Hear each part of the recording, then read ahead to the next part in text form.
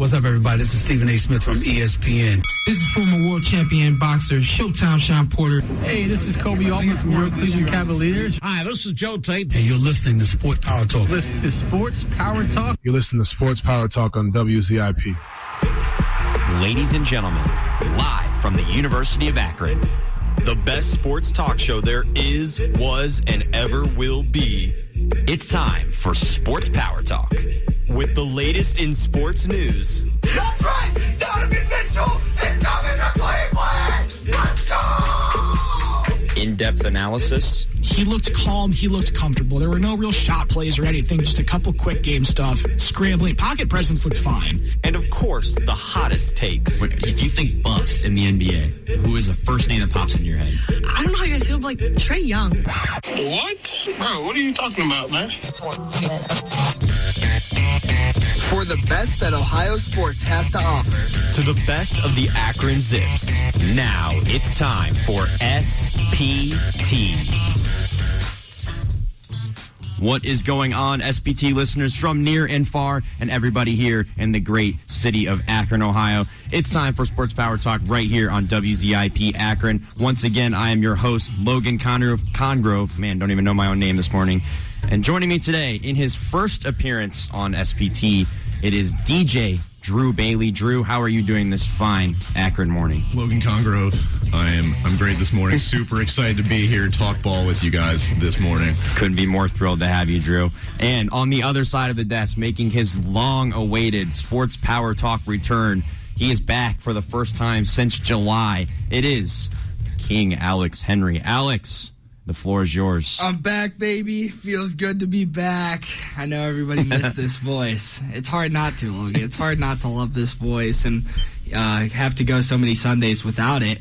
And I'm sorry, so I want to apologize for that. But now everybody gets to hear my voice and my great takes again. So I'm really happy to be back. The GOAT is back. The GOAT is back. Also joining us in studio today is our new member, Maya. Maya, they can't hear you, but what's up?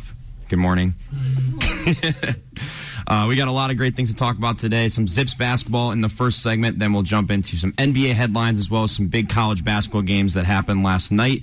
And then in the second hour, we will talk Cleveland Cavaliers and finish off with Super Bowl previews and Hot Mic. If you haven't gotten your chance to get your questions in, head over to our X at WZIP Sports. Drop your questions, and we will answer them live on the air. They can be as fun or dumb as you want.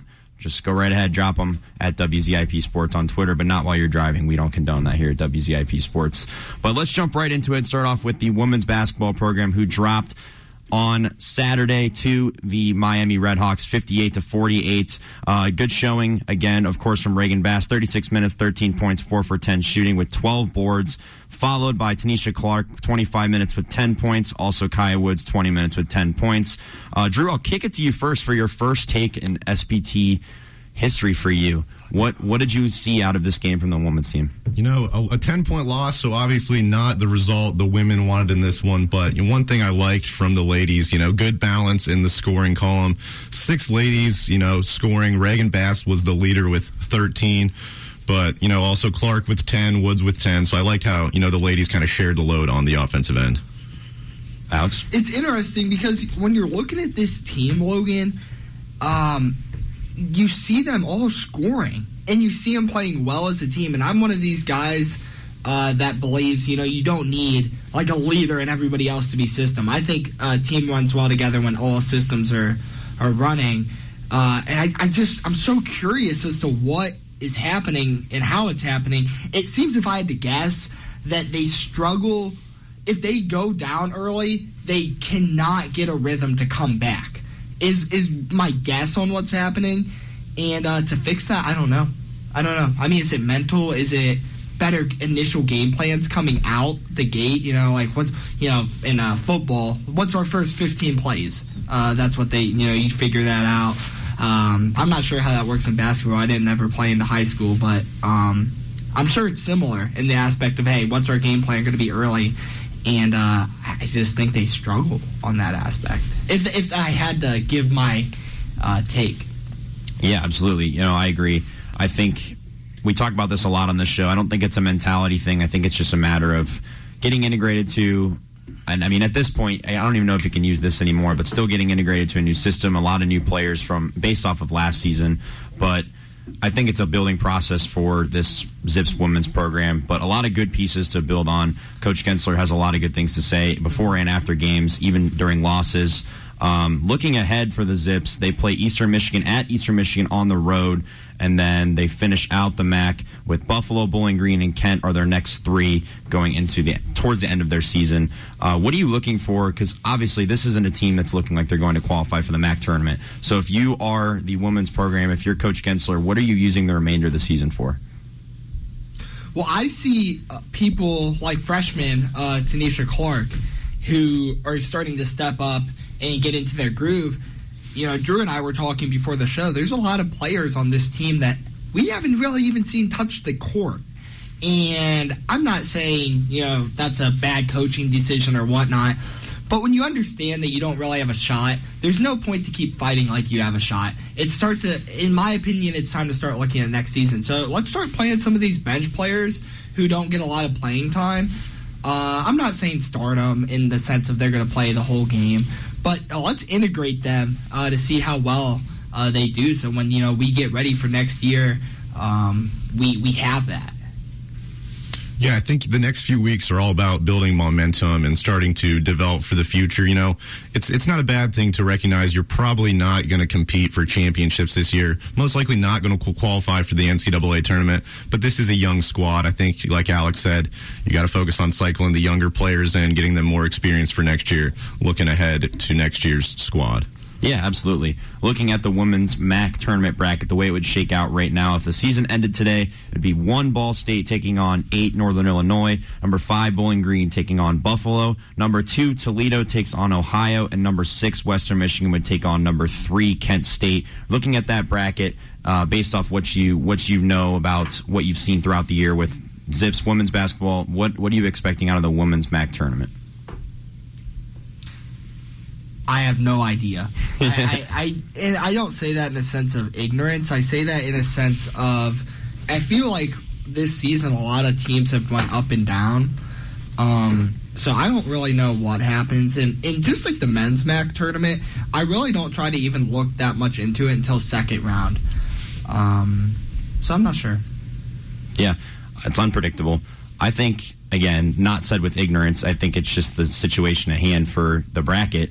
Especially when your school isn't necessarily one that is being looked at in that light, it's more difficult for me to make a prediction because I haven't followed it as much as I would have if Akron was making a run for the MAC tournament. Before we switch over to the men's side, though, how long do you think this quote unquote rebuild will take? When will we see the Akron women's team back in a qualification position for the MAC conference? I have no idea. Because I'm not sure, like I said earlier, I'm not sure what they need to do. I don't know if it's a talent thing. I'm not sure if it's a coaching thing or a strategic thing or even a practice thing. I mean, things people don't even think about like that. I'm not sure what it is that they need to really fix because I'm not saying on paper they look like the best team in the MAC by any means. But, when I look at this team, I just can't really put my finger on why they keep losing. So I'm not too sure.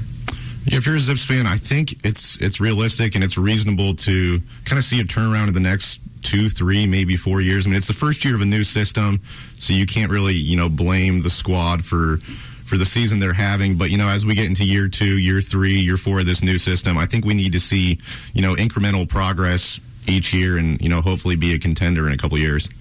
Yeah, absolutely. I agree. I think the more that this team can get integrated and the more they can kind of figure out what kind of talent they really have past one season, I think we'll see them back shortly.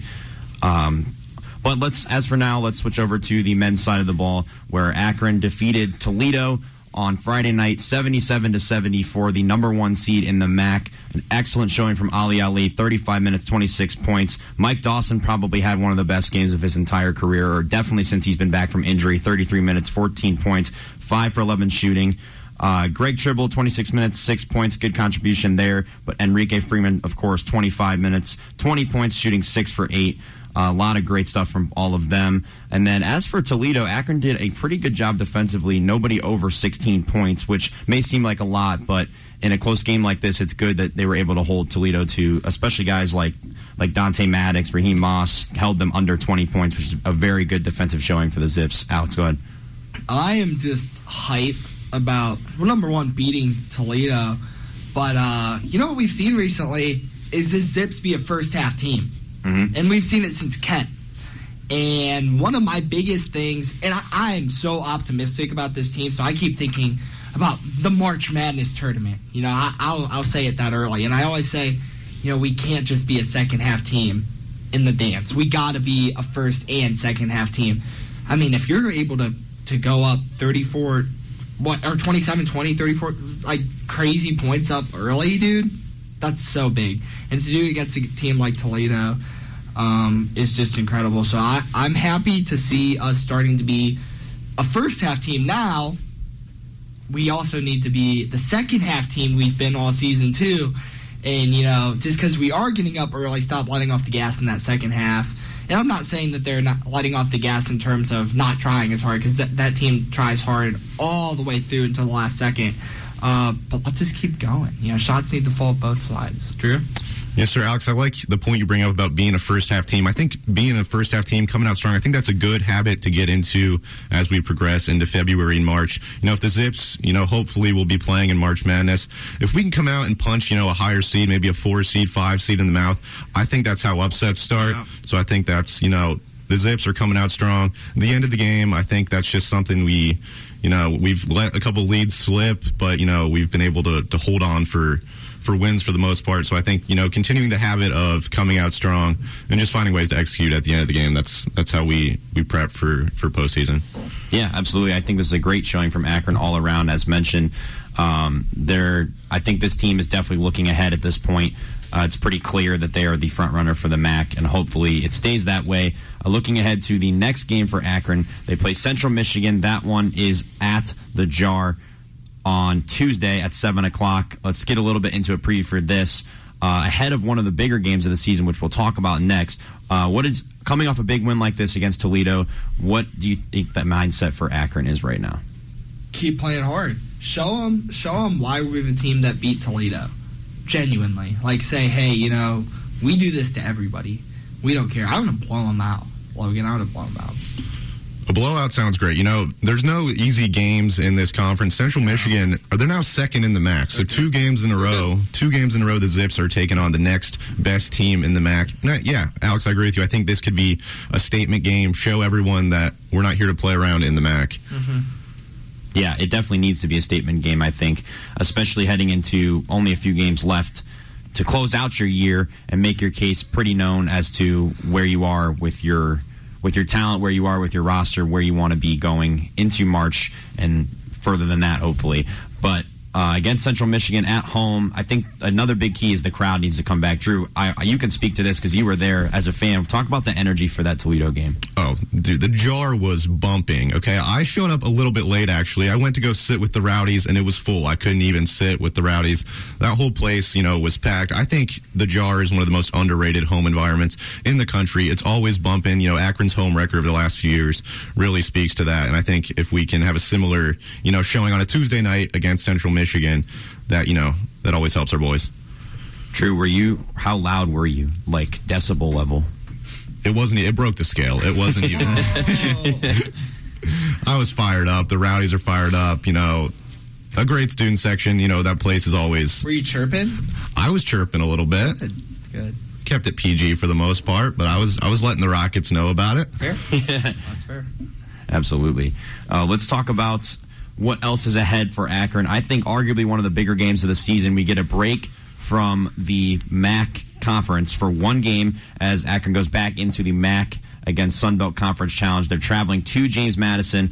Now, the stats on this, James Madison has only lost to a MAC team one time. It was in 2003 against Akron. And Akron is obviously on a recent tear.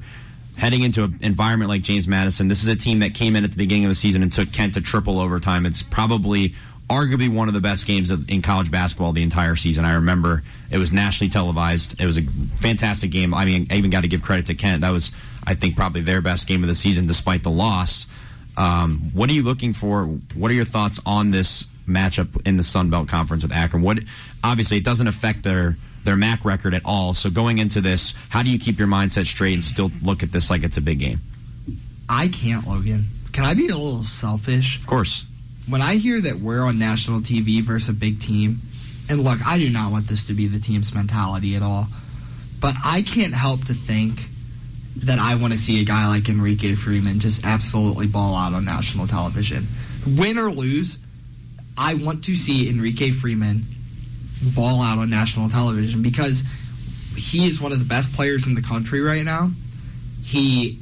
I don't want to go too deep on Reek in case he's listening and put a lot of pressure on or anything. But this is his time to shine. Honestly, there's something to be said outside of if we make the March Madness tournament that this is a bigger game to get his name out there than the MAC tournament championship. Genuinely. So I want to see Enrique really ball out, and I think they have to win too. I think not only do they need, win or lose, I want to see him ball out, but for us to win in terms of looking at the March Madness tournament, that's going to help us so much. Of course, yeah. We talk about Tuesday being a statement game. I think Saturday's game at JMU, that could be a coming out party for the Zips. It's a non-conference game. It's unique. So the country's going to be tuned in. I believe that's 6 p.m. on ESPN. And James Madison, you need to get ready to learn Enrique Freeman, buddy, okay? We're going to pound him the rock inside. Ali and Freeman, I think, like Alex said, I think they can show out well on national TV. I think the country's going to be talking about the Zips. They're going to be talking about our boys after Saturday. When you think about the double-doubles Enrique Freeman's putting on, and the fact that it's not just getting talked about everywhere is insane. Honestly, Enrique just has to have an average game. Just being on national television will be big enough. So he's really been a dog recently. I'd like to see us win that game as well. Yeah, another point about Freeman, I don't think he has to have an amazing game. Even Friday against Toledo, he maybe didn't have his best game, but he's just been so consistent. He still had a double-double. 20 and 14. He was in foul trouble, still had 20 and 14, and it didn't even feel like it was close to his best performance. That's the level he's playing at. And he surpassed LCJ on the all-time scoring list. Which was going to bring up my next point. I'm glad that you brought that up. This could turn into a potential debate here, Alex. It's set. So, as you mentioned, Enrique Freeman surpasses Zips great Lauren Christian Jackson to become the number 6 on the all-time Akron scoring list. Now, on the other hand, on this same night, Ali scores his 1,000th career point and now has 1,019 career points, and 902 of them come as a Zip. I think this brings up the argument, Alex, and I'm not arguing really who is better. I want to argue right now who is more important to this Akron Zips roster, Ali or Enrique Freeman. Now, again, let's preface this whole argument. These two guys are both legends. We need them both, and this isn't a matter of who's better. It's a matter of right now where this Akron basketball team is, who is more important to this roster. I said that when I look at Enrique Freeman and Ali, it reminds me of Shaq and Kobe, in the sense of, Kobe, he might have been getting all the light, all the attention, but at the end of the day, Shaq was winning the Finals MVPs. He's arguably the most important piece of the puzzle. Now, who is who? That's the question. You would probably think that I'm going to say, well, of course. Positionally, Enrique Shaq, right, and Ali's Kobe. Just look at it. But I think when you really look at the team's leader, the guy who deserves that Finals MVP, even though he hasn't played all season, I think it's Ali. Ali, and Gross has said this multiple times. His basketball IQ is insane, and he knows how to be a role player and fit wherever he needs to fit in the puzzle. He can do that. And what stinks with Enrique, and it's been his problem for the past 2 years, not his problem, But the problem he's had to deal with is these double-triple teams. So when you're the game can't revolve around a guy who is getting double-teamed like this, which is why it's so important for him to get those rebounds and get those double-doubles, and those points in the paint when he can. But when I think of, the guy, even though he wasn't here last season, Logan, I think of Ali. I do. Yeah, I think Freeman, if we're just going off who's the better player, I'm still going to give it to Freeman. All the double-doubles, the stats are there. But I agree with you, Alex. I think Ali is more important. I think he's the emotional leader of this team. He always is bringing the energy. He has swag. He has aura. He's always providing energy. A couple games this year, he's gotten teed up, I was going to ask you about that. What I saw it on TV, but what was the fan point of view for Ali's tech after his shot? Ali, he's an intense guy, okay?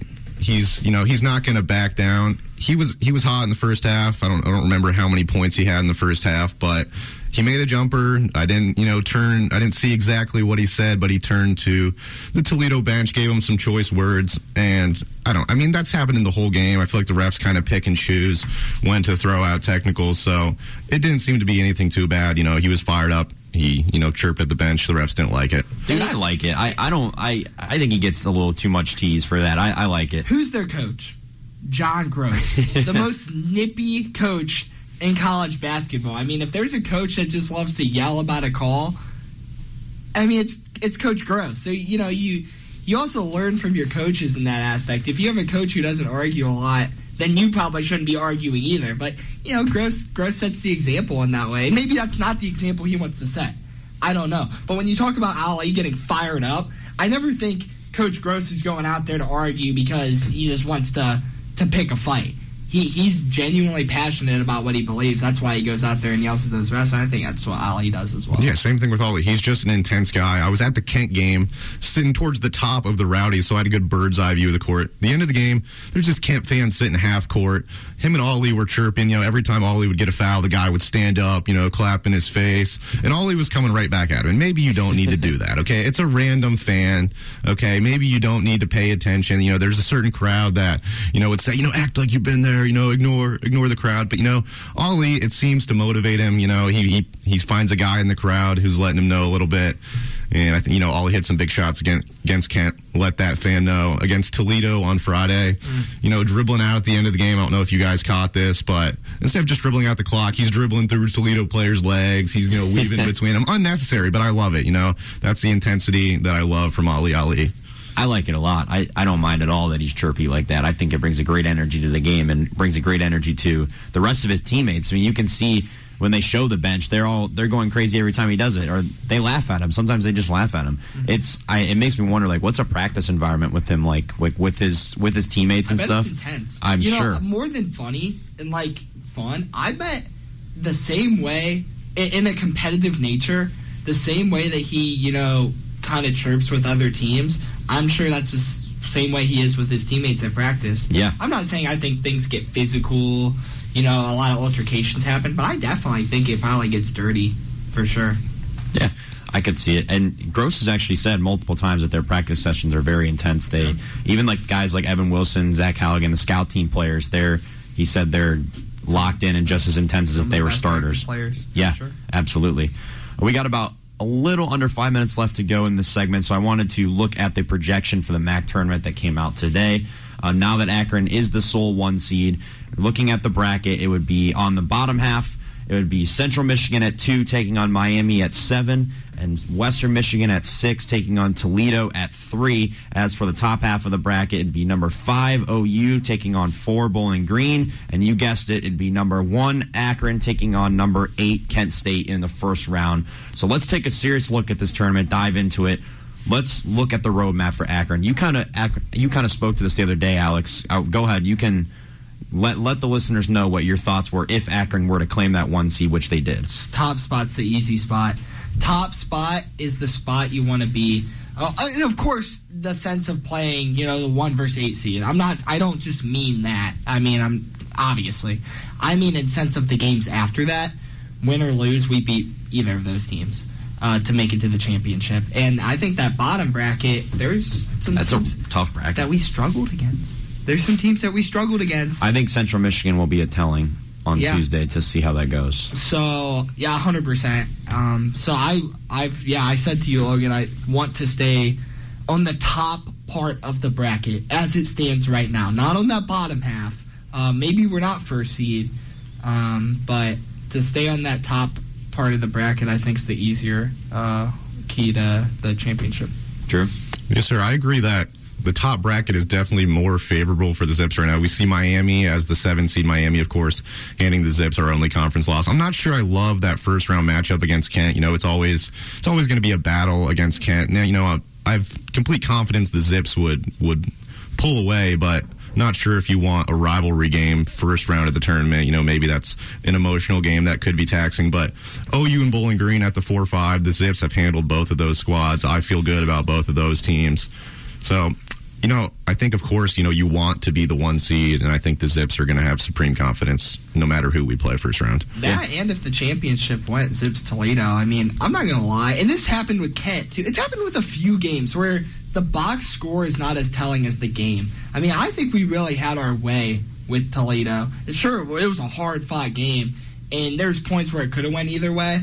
But, I really think we had our way with them. So that's a game I wouldn't mind to see again. I think that's very favorable. Plus, historically, Toledo chokes in the tournament. Yeah, they do. At some point, whether it's the championship or sometimes it's the first round. They are not a tournament team. They never have been. No. I remember the years they could never get past Buffalo. Now, Buffalo's terrible now, but the years when Buffalo was not terrible, they could never get past Buffalo. No. Now you got them, they can't get past Akron. Or last year, they can't get past Kent. It's the same. And they had a dude that last night, if we're talking last year for Toledo, they had a dude, Ray J. Dennis, that last night was the leading scorer for Baylor and a big upset win in the Big 12. They had a team last year. Yeah. And they just can't get there even when they're the 1 seed. And there's something very telling about Kent in the MAC tournament where, how good, how bad they are. Either way, I think Kent fans show up to the MAC tournament more than any other fans in the MAC by far. And I've been to the past 2 tournaments. This will be my 3rd, and I've been following it longer than that. And it's always so many Kent fans, and that helps them. Honestly, I think when we get them at home, we're going to destroy them. Because the only reason we they did well in that second half was because of that home court advantage. Literally, because their team still played bad. Their best players played awful. But their fans just really got... And honestly, it's their fans aren't even loud all the time. They're just loud when they need them to be. And, right. But they show up, and they usually do pretty well in that tournament, too. I was going to bring that up as well, that I think that even seeding wise, I think this game at the Jar will be telling. If Akron can handle them at home at the Jar and beat them at Kent State, I'll be more confident to play them in the first round if that's how it shakes out. Yeah. If it's still close and we're in our home environment, I would be a little bit more nervous to see Kent in the first round. Right. Because they're just a team that has their way. As you mentioned, it's a team you can't really ever count out at any point. It's they're always... They're solid in the back. They're always there. Yeah.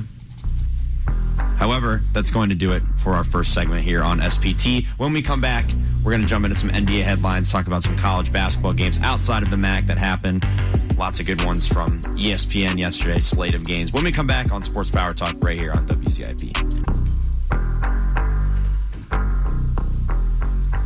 Welcome back to Sports Power Talk on WZIP. Once again, I'm your host, Logan Congrove. And joining me on the other side of the desk is Chewbacca Alex Henry. LeBron James. and DJ True Bailey. We are so back. Also in the studio is Maya. Maya, thank you for being here. We're excited to have you on in 2 short weeks. I think I'm right on that if I'm not. Yeah, 2 weeks, I think. Let's go. Let's jump into it, guys. We got some NBA headlines to talk about, starting off with the NBA All-Star Reserves. Now, I want to pass it over to you guys first. Before we even read the list, who was your favorite reserve chosen this year? Because there was a lot of that could be considered starters. So who was your favorite All-Star reserve that was picked? Aside from Donovan Mitchell, that feels like the obvious pick. I'm going to go Jalen Brunson for the New York Knicks. He's averaging, I think, 27 a game. The Knicks are playing well. I'm not a Knicks fan. I'm still a little salty about how they manhandled my Cavs in the playoffs last year. But I got to, tip my cap to Brunson. He didn't really shine as much in Dallas. Signed a big contract with the Knicks. A lot of people were skeptical, but he's really, had a big breakout the last couple of years. I'm happy for him that he's getting his flowers now at making his first All-Star appearance. Good pick. I don't mind putting a guy like Julius Randle in. 24 points and 9 rebounds per game, 5 assists. That's not bad for a center in today's league at all.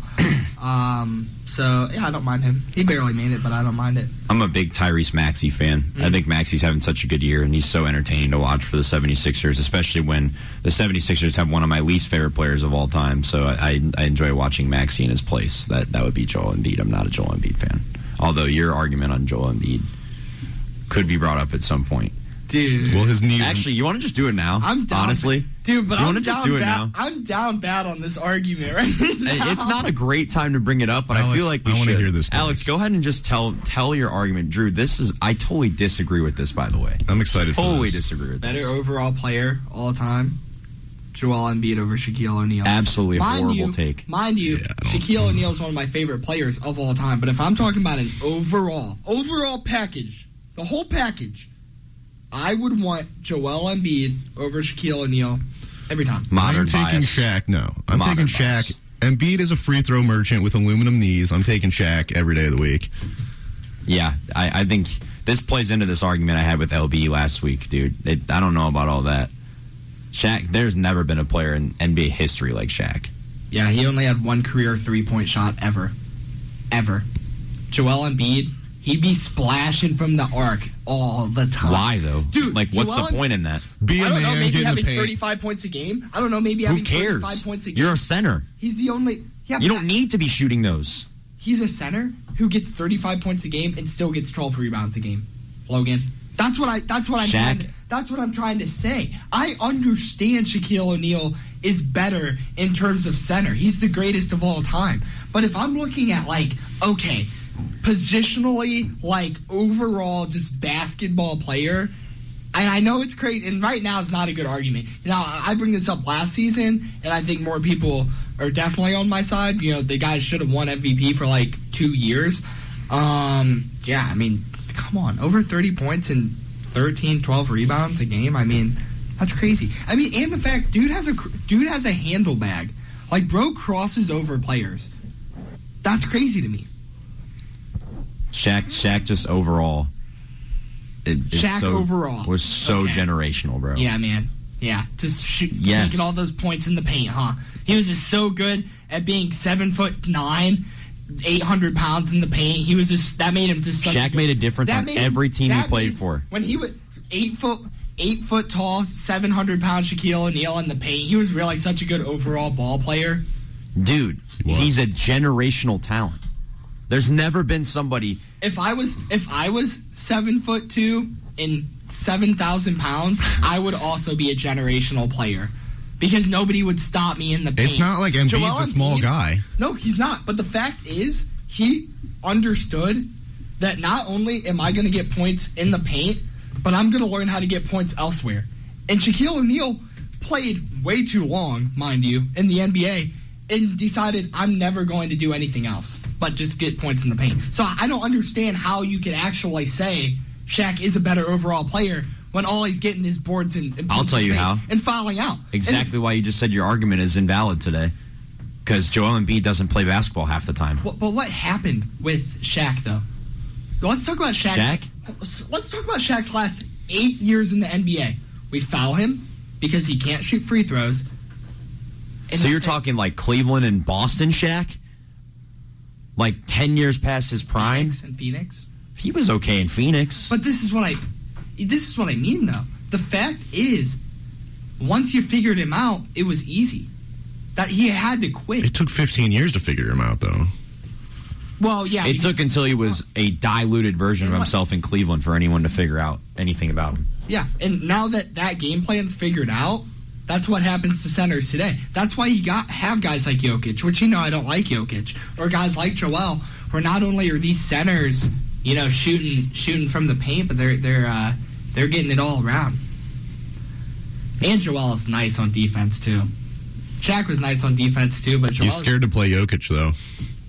I'd be scared to play Jokic. I ain't gonna lie.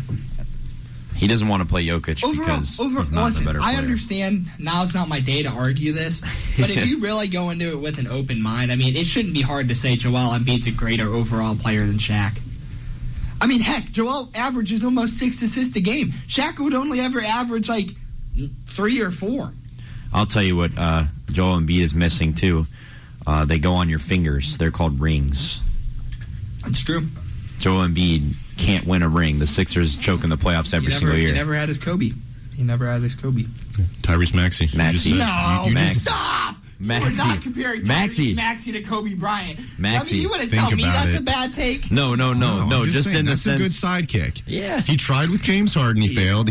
Come on. They gave him James Harden. He had Jimmy Butler. Oh, yeah. They gave him Jimmy. Oh, yeah. He gave him James Harden. James Harden. They gave him Jimmy and James Harden. James Harden's awful.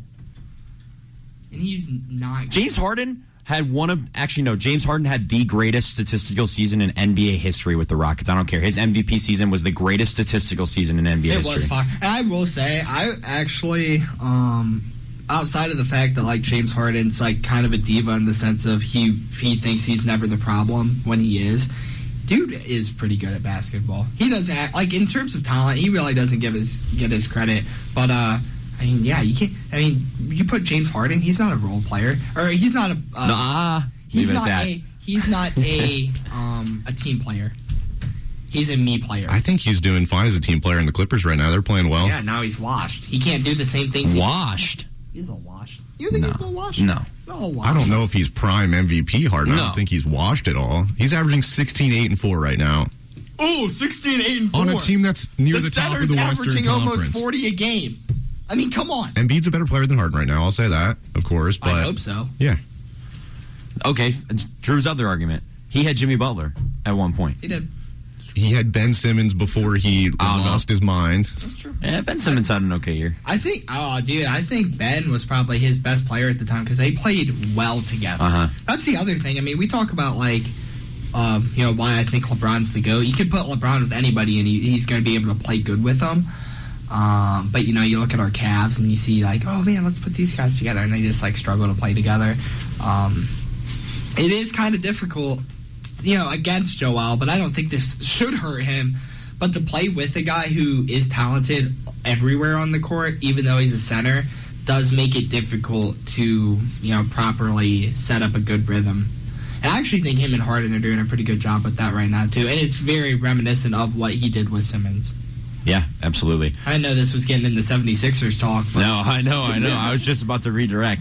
Let me read these reserves off, and we can kind of talk about them and see if anybody we think was left out, or, we'll go from there. Eastern Conference reserves, Miami Heat, Bam Adebayo, Orlando Magic's Paolo Banchero, Boston Celtics' Jaylen Brown, New York, the Knicks, Jalen Brunson, Tyrese Maxey from the Sixers, Donovan Mitchell from the Cavs, and Julius Randle from the Knicks. As for the West, Devin Booker from the Suns, Steph Curry from the Warriors, Anthony Davis from the Lakers, Anthony Edwards from the Timberwolves, Paul George from the Clippers, Kawhi Leonard from the Clippers, and Karl Anthony Towns from the Timberwolves.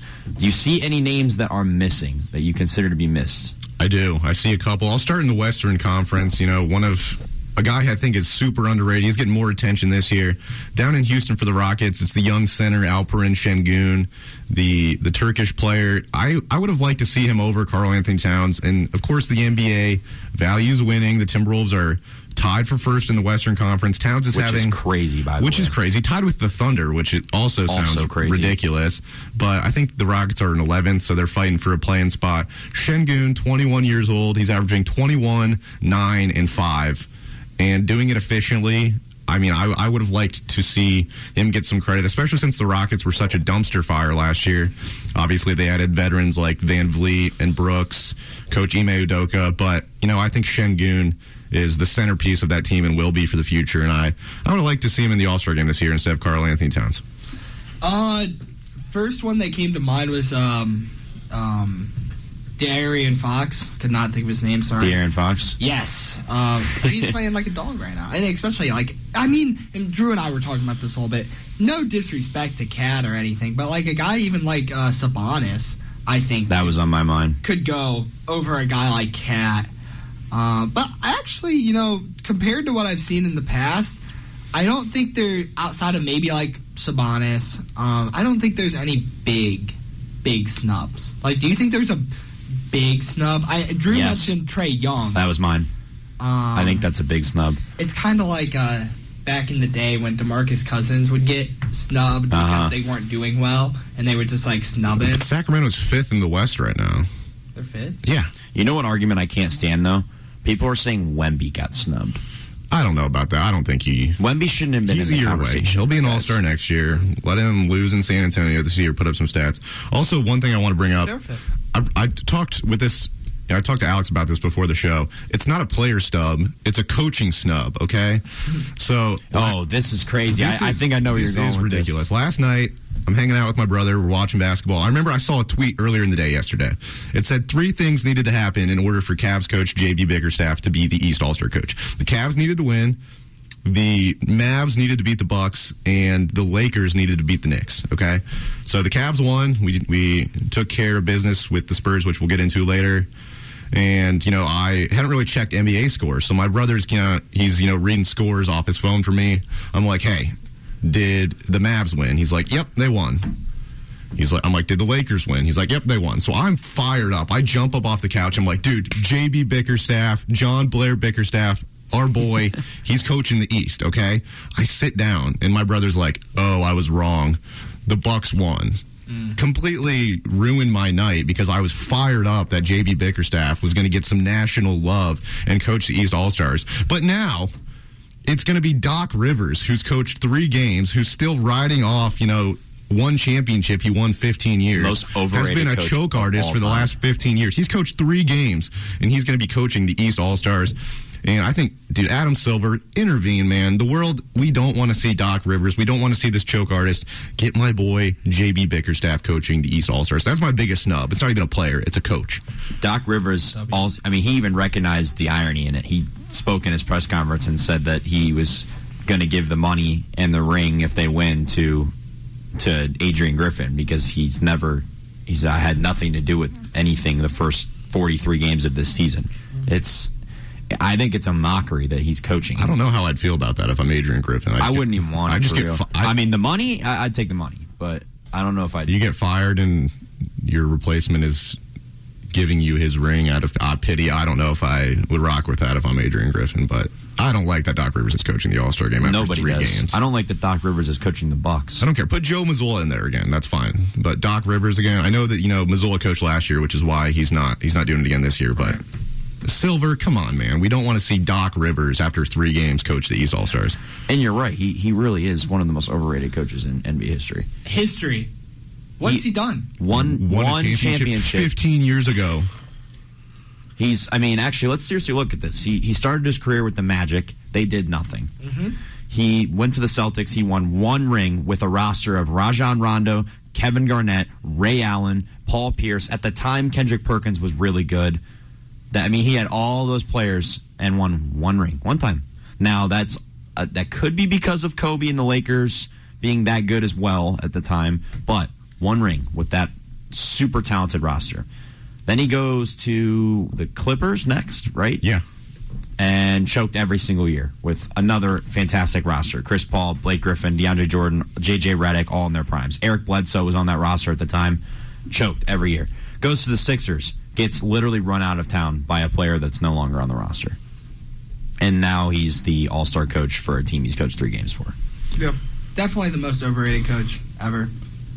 I don't see the vision. I don't know how he keeps getting jobs. Obviously he's well respected in NBA circles apparently. I don't know what is, I think, he probably does have, just like Flip Saunders, remember that guy? Yep. Super overrated NBA coach.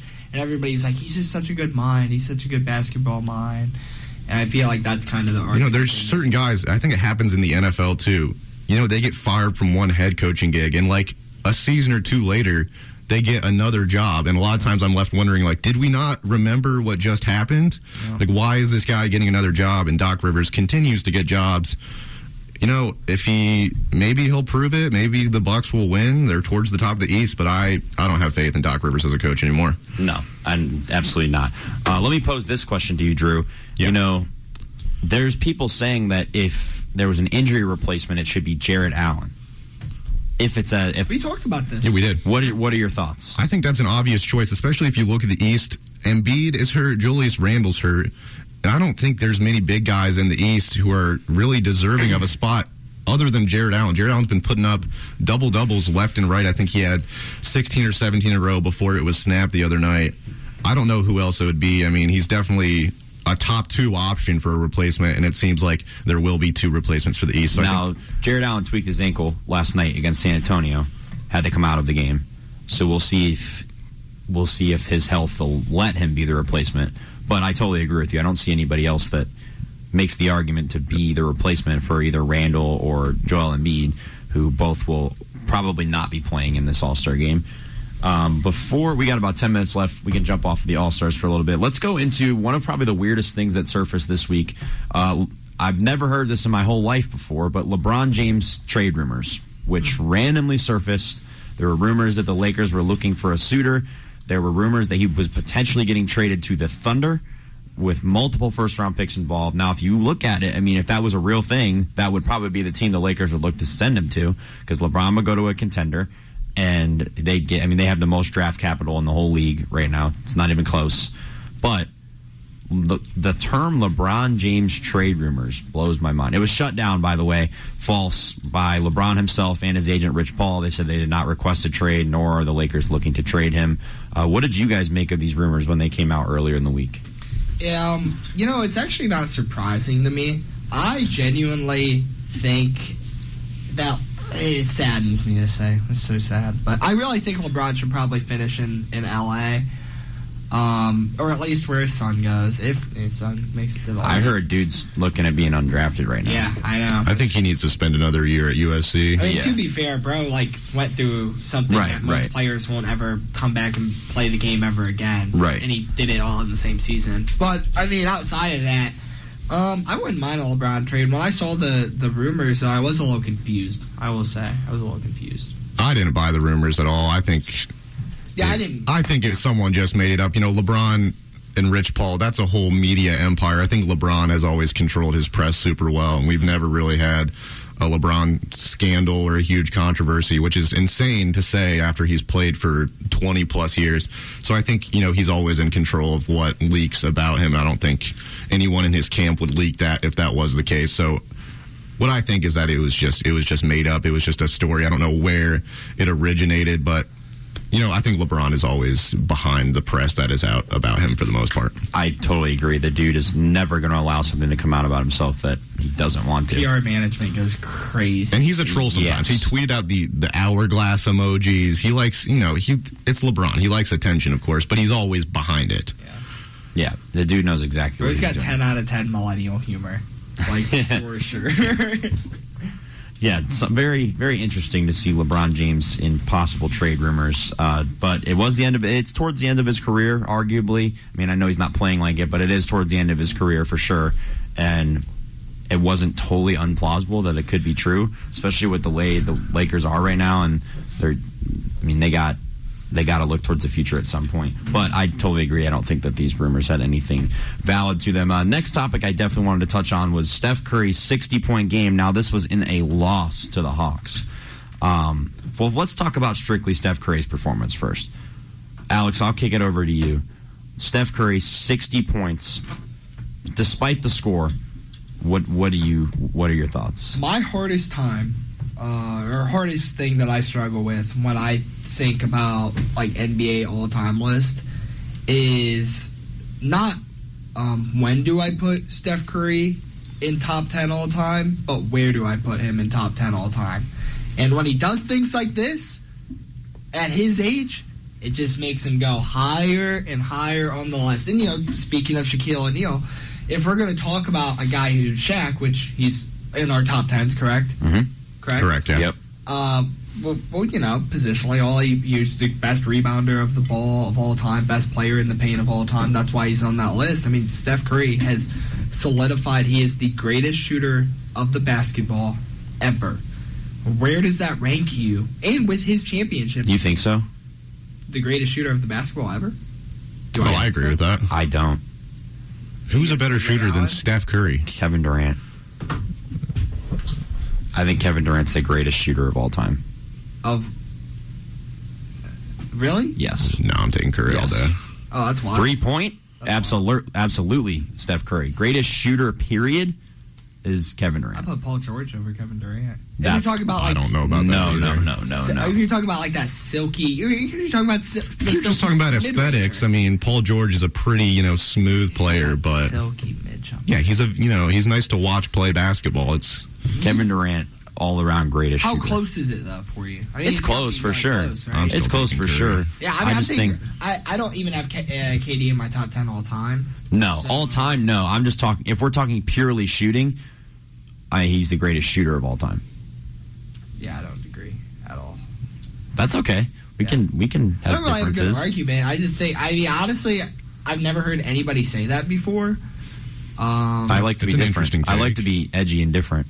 Yeah, dude. in terms of 7-foot Jimmy shooters. Kevin Durant's 7. No one shot the ball at his height like Durant has. I'll give him that. But Curry's a cartoon character in terms of a video game character, maybe. But no, it's Curry all day. This is all I'm going to say. This is all I'll say. All right. You put Steph Curry and KD in a game of horse, Steph Curry wins every time. I agree. Yeah. Nah. Who's winning her horse every time? Who's winning? Or pig? Whatever you want to call it. Who's going to win? Every time. Kevin Durant. That's crazy. That's an L take, right? Okay, aside of who's the greatest shooter of all time, Curry is going to cook in a game of horse every time. No. Every time. No. This should be. I think no. This should be around the. All right, yeah, I'll do it. We'll do it when we get off here. No. Drew, what do you think? I think Kevin Durant has more in his arsenal than Curry. Absolutely not. Yes. In his In terms of just shooting? Yes. No. Curry is a one-trick pony. No. I don't think you score 60 points being a one-trick pony. Nah. You're a Warriors fan or something. I'm not a Warriors I'm a fan. Curry respecter, unfortunately. I will admit, I have learned to respect Curry instead of disliking him. Like, when he was playing the Cavs, I really couldn't stand the guy. No, Curry was the supervillain of my middle school life, dude. Yeah. I used to hate that guy because he'd make me miserable every summer. I was 12 years old cursing Steph Curry. Elaborate. But Curry's made me cry before. Oh my goodness. Oh, first finals? First the Cavs? Are you kidding me? Dude, that was a yearly tradition, getting my heart ripped out by Wardell, Steph, and Curry. Yeah. But I respect him. Yeah. No, I respect him now, but he's not the greatest shooter of all time, in my humble opinion. Wild. Kevin Durant. I don't think Curry gets enough credit for just the longevity. Like, I mean, he's 35. So true. He seems a lot younger than LeBron to me for whatever reason. He's 35. Yeah. He played 41 minutes last night, led the Warriors in minutes. And the Warriors dynasty seems to be, all the stars are aging. Draymond and Clay are not the same as they used to be. Mm-hmm. But Curry isn't that much different of a player than he was, 5, 6, 7 years. I mean, he scored 60 last night. Wiggins 2 points, Green 7 points. It seems like, the roster, the Warriors dynasty is crumbling, but Curry is not. Something that I think is important about shooting the ball, too, is Curry, compared to KD, gets the ball off so fast compared to KD. KD, probably 2, maybe 3 seconds to get the ball out. Curry gets the ball off in a shot less than a second every time. That's a big deal to me. He's got a quick release, bro gets of course. it off fast. He needs a fraction of a second of open space, and it's going up, yeah. Also, about LeBron and longevity and stuff, fun fact, saw this today. LeBron has played with 35% of the whole NBA. Yeah, that's insane. Since the NBA started in, the 50s? Yeah. To now, he's played with 35% of the league. There's also... Wild. There are 7 active head coaches that he has played against in his career. Yes. 7. And I wonder what that is all time, too. Like, all-time coaches he's played against. He played against his own head coach. Yeah, because he played against Lou. He played against Lou. He played against Darvin Ham. He played against Chauncey Billups from the Trailblazers. He played against Udoka. There's a few other names. I forget. Yep, Jason Kidd. Yeah, there's more. I can't even think of it. I bet, overall, he's probably played against, 15 coaches ever. Over-under, LeBron's played against 15. There's more. I can't even think of it. I bet, overall, he's probably played against, 15 coaches ever. Over-under, LeBron's played against 15. And think about all the assistants on benches around the year. Yeah. Oh, yeah, and oh, my goodness. Yeah, when you think about an assistant coach, too. Holy crap. Yeah. Wow. I'm sure there's probably many more names that we're missing out on. Yeah. But it is time to go to our next break. When we come back, we'll jump into some Cleveland Cavaliers talk and finish out the show with everybody's favorite football. When we come back right here for our second hour on Sports Power Talk. Welcome back to the second hour of Sports Power Talk right here on WZIP Akron. I'm your host, Logan Congrove, and joining me is the person with the most wrong take of the day, Alex Henry. Waka waka. And Mr. Drew Bailey. We're back. And also in studio is Maya. Maya, welcome back again. Just posted around the Roo up on our Twitter, or our X now, at WZIP Sports. For those who don't know what Around the Roo is, it's basically we ask you a question and you give us your answer. This week's Around the Roo is who wins in a game of horse, and that is between Steph Curry and Kevin Durant. Head over to our X at WZIP Sports to weigh in on this. What a waste of an Around the Roo. No. Oh, my goodness. Seems like there's an obvious answer to me, but I'll let you guys, share. You, the listeners, share your thoughts. Tell us why in the replies too. Somebody did.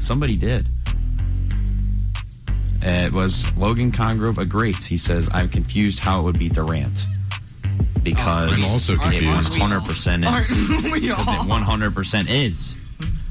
But I'm not arguing with him. He's my buddy. No, it took a long time to get to that basis of friendship with this guy on Twitter. But head over to our Twitter at WZIP Sports. Corey, our music programmer, is sitting in the back room. He also just weighed in, had the wrong take as well, said that the better shooter is Steph Curry over Kevin Durant. But everyone in this room had the wrong take, including Maya. All of you. You all have the wrong take. Okay. Wrong. Okay. We'll see. Let's jump into a more positive topic, though, that we can probably all agree on most things, and that is the Cleveland Cavaliers. I don't really want to talk as much about the scores. Let's kind of get into the headlines for the Cavaliers recently. The Cavs had a great game against the Pistons. This one was Darius Garland's return. Darius Garland showed out, had a very strong performance there. Drew, let's kick it over to you first. What do you expect from the Cavs going forward with Darius Garland and Evan Mobley back in the lineup? Yeah, I know. Obviously, it's nice to have the full squad back. It's been a huge surprise how well we've played without two of our stars. I think the bench has been awesome. I think, we have if I'm correct, we have one of the easiest remaining schedules left in the league.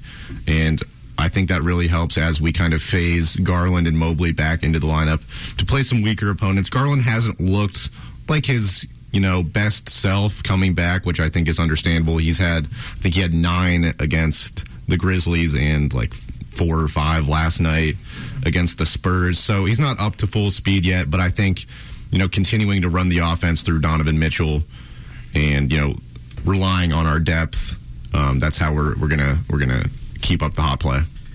Can I ask you guys a question? Sure. Drew, you a Cavs fan? I am a Cavs fan. Cool. What is your expectation out of a guy like Darius Garland on this team? Honestly, what do you expect out of him a game? Take it, Drew. It's a tough question. I understand it's a tough question. Statistically, or no? What's his role on the team? I think the way Donovan Mitchell's been playing, Garland needs to take a back seat, and I don't want to reduce Garland to just being a spot-up shooter because we know how dynamic he is with the ball. He can throw lobs. He can handle it. But Donovan Mitchell's been playing like an MVP candidate, and with Garland coming back, I think we got to keep running the offense through Mitchell. So if Garland could maybe play as the off guard, play as the 2 guard a little bit, still handle the ball a little bit, but I think this team needs to run through Donovan Mitchell. If Garland can just be there to kind of be a connector and shoot when we need him to. I think if he's okay with that, and I would assume he is, he's a big team player, I think we need to run through Donovan Mitchell. Logan? Yeah, I agree. I mean, Donovan Mitchell's a clear leader of the team, but Darius Garland is a guy that makes a huge difference when he's off. It's very noticeable. I would say I wouldn't expect him to be a leader. I would expect him to be, in a sense, a glorified major role player. Sure. I know that sounds like a lot of terminology, but a major role player, a starter that is a major role player. I think everybody other than Donovan Mitchell is a sub character at this point. It's not like the main. If this was a movie, Donovan Mitchell's the star, and everybody else is just like sub points. What hurts me to say, and like what I've kind of noticed, and I want to know what you guys think about this. Why I asked that question. Obviously, Mitchell and Garland are both playing guard. So anytime they're in together, it's already kind of off.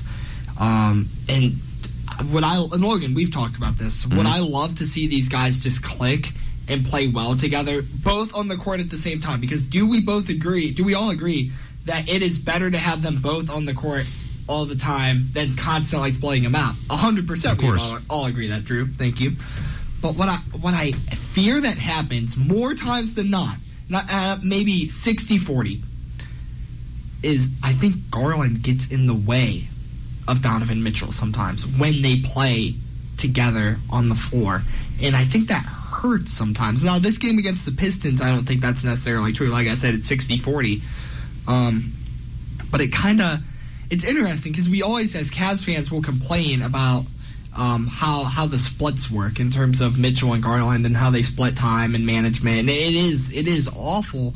But to an extent, I mean, when these guys are on the floor together, especially versus that Knicks playoffs, I know we bring that up all the time, but I mean, it really does seem that if Garland's having a bad game, he likes to try to keep having a good game, and that gets in the way of Donovan Mitchell, I think.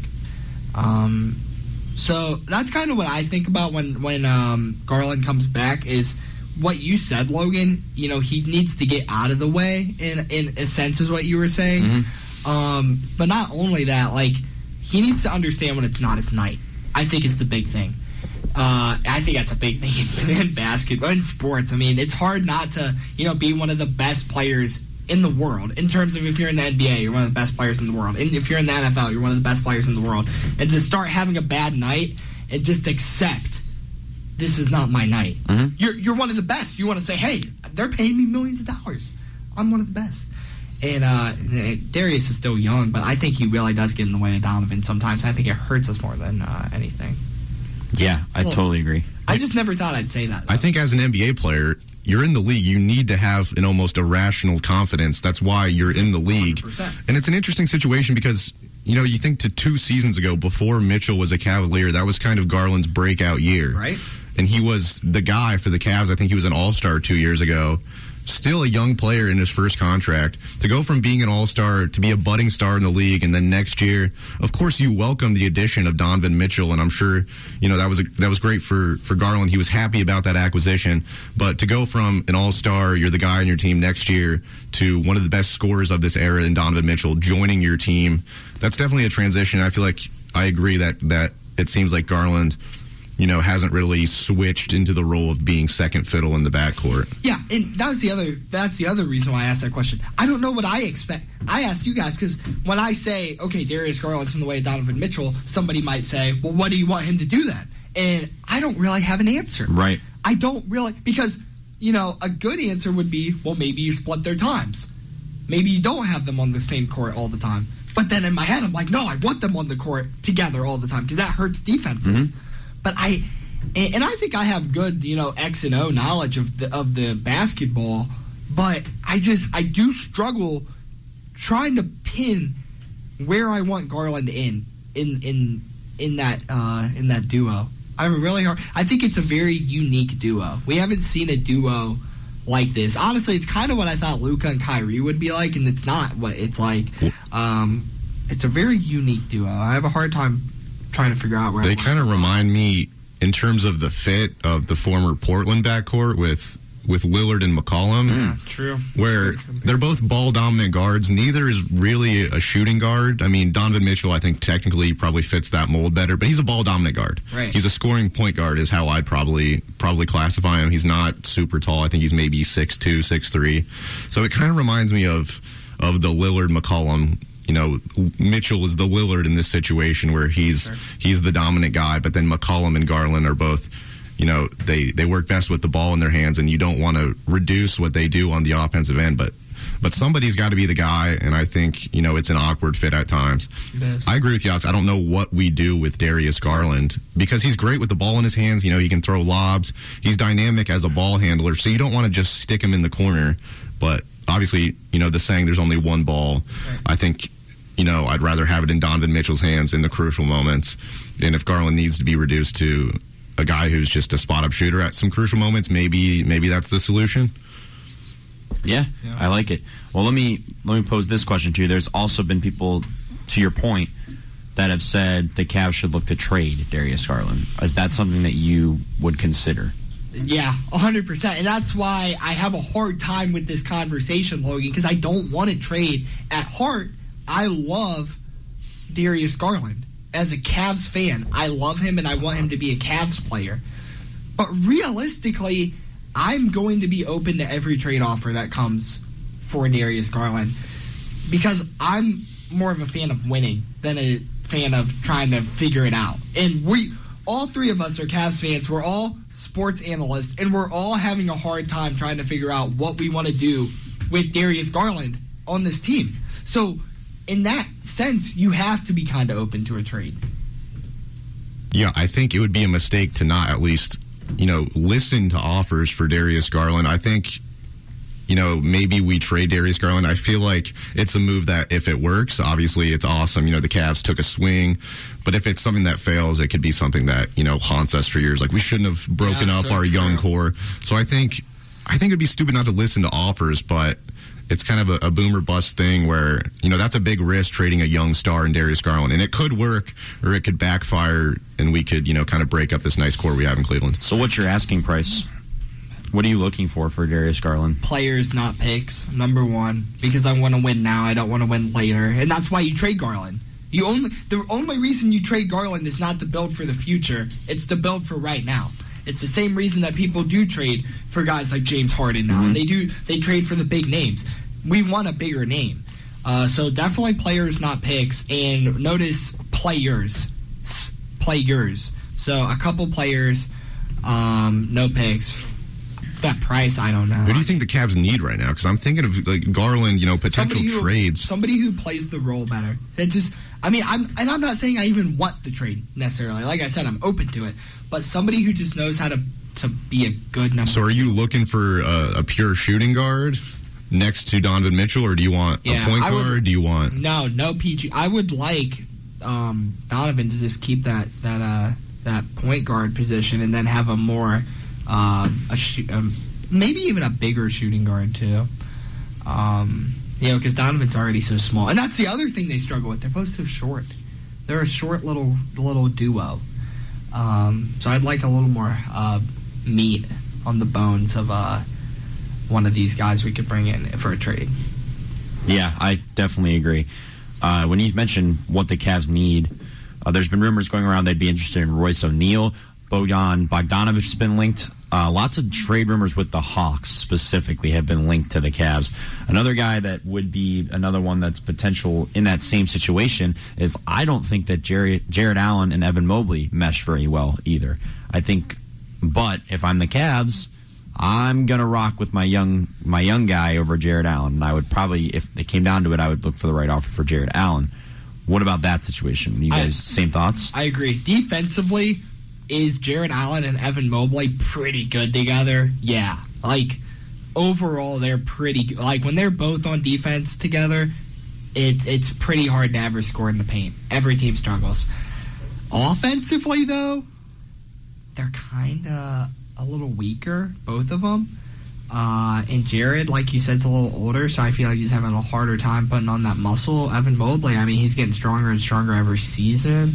So I kind of, I need a bigger guy in the paint. Because, the Knicks series last year, what happened in the playoffs in terms of us in the paint? We were weak. We were like the weakest team ever in the paint. And these guys are both 7 foot tall. What's going on?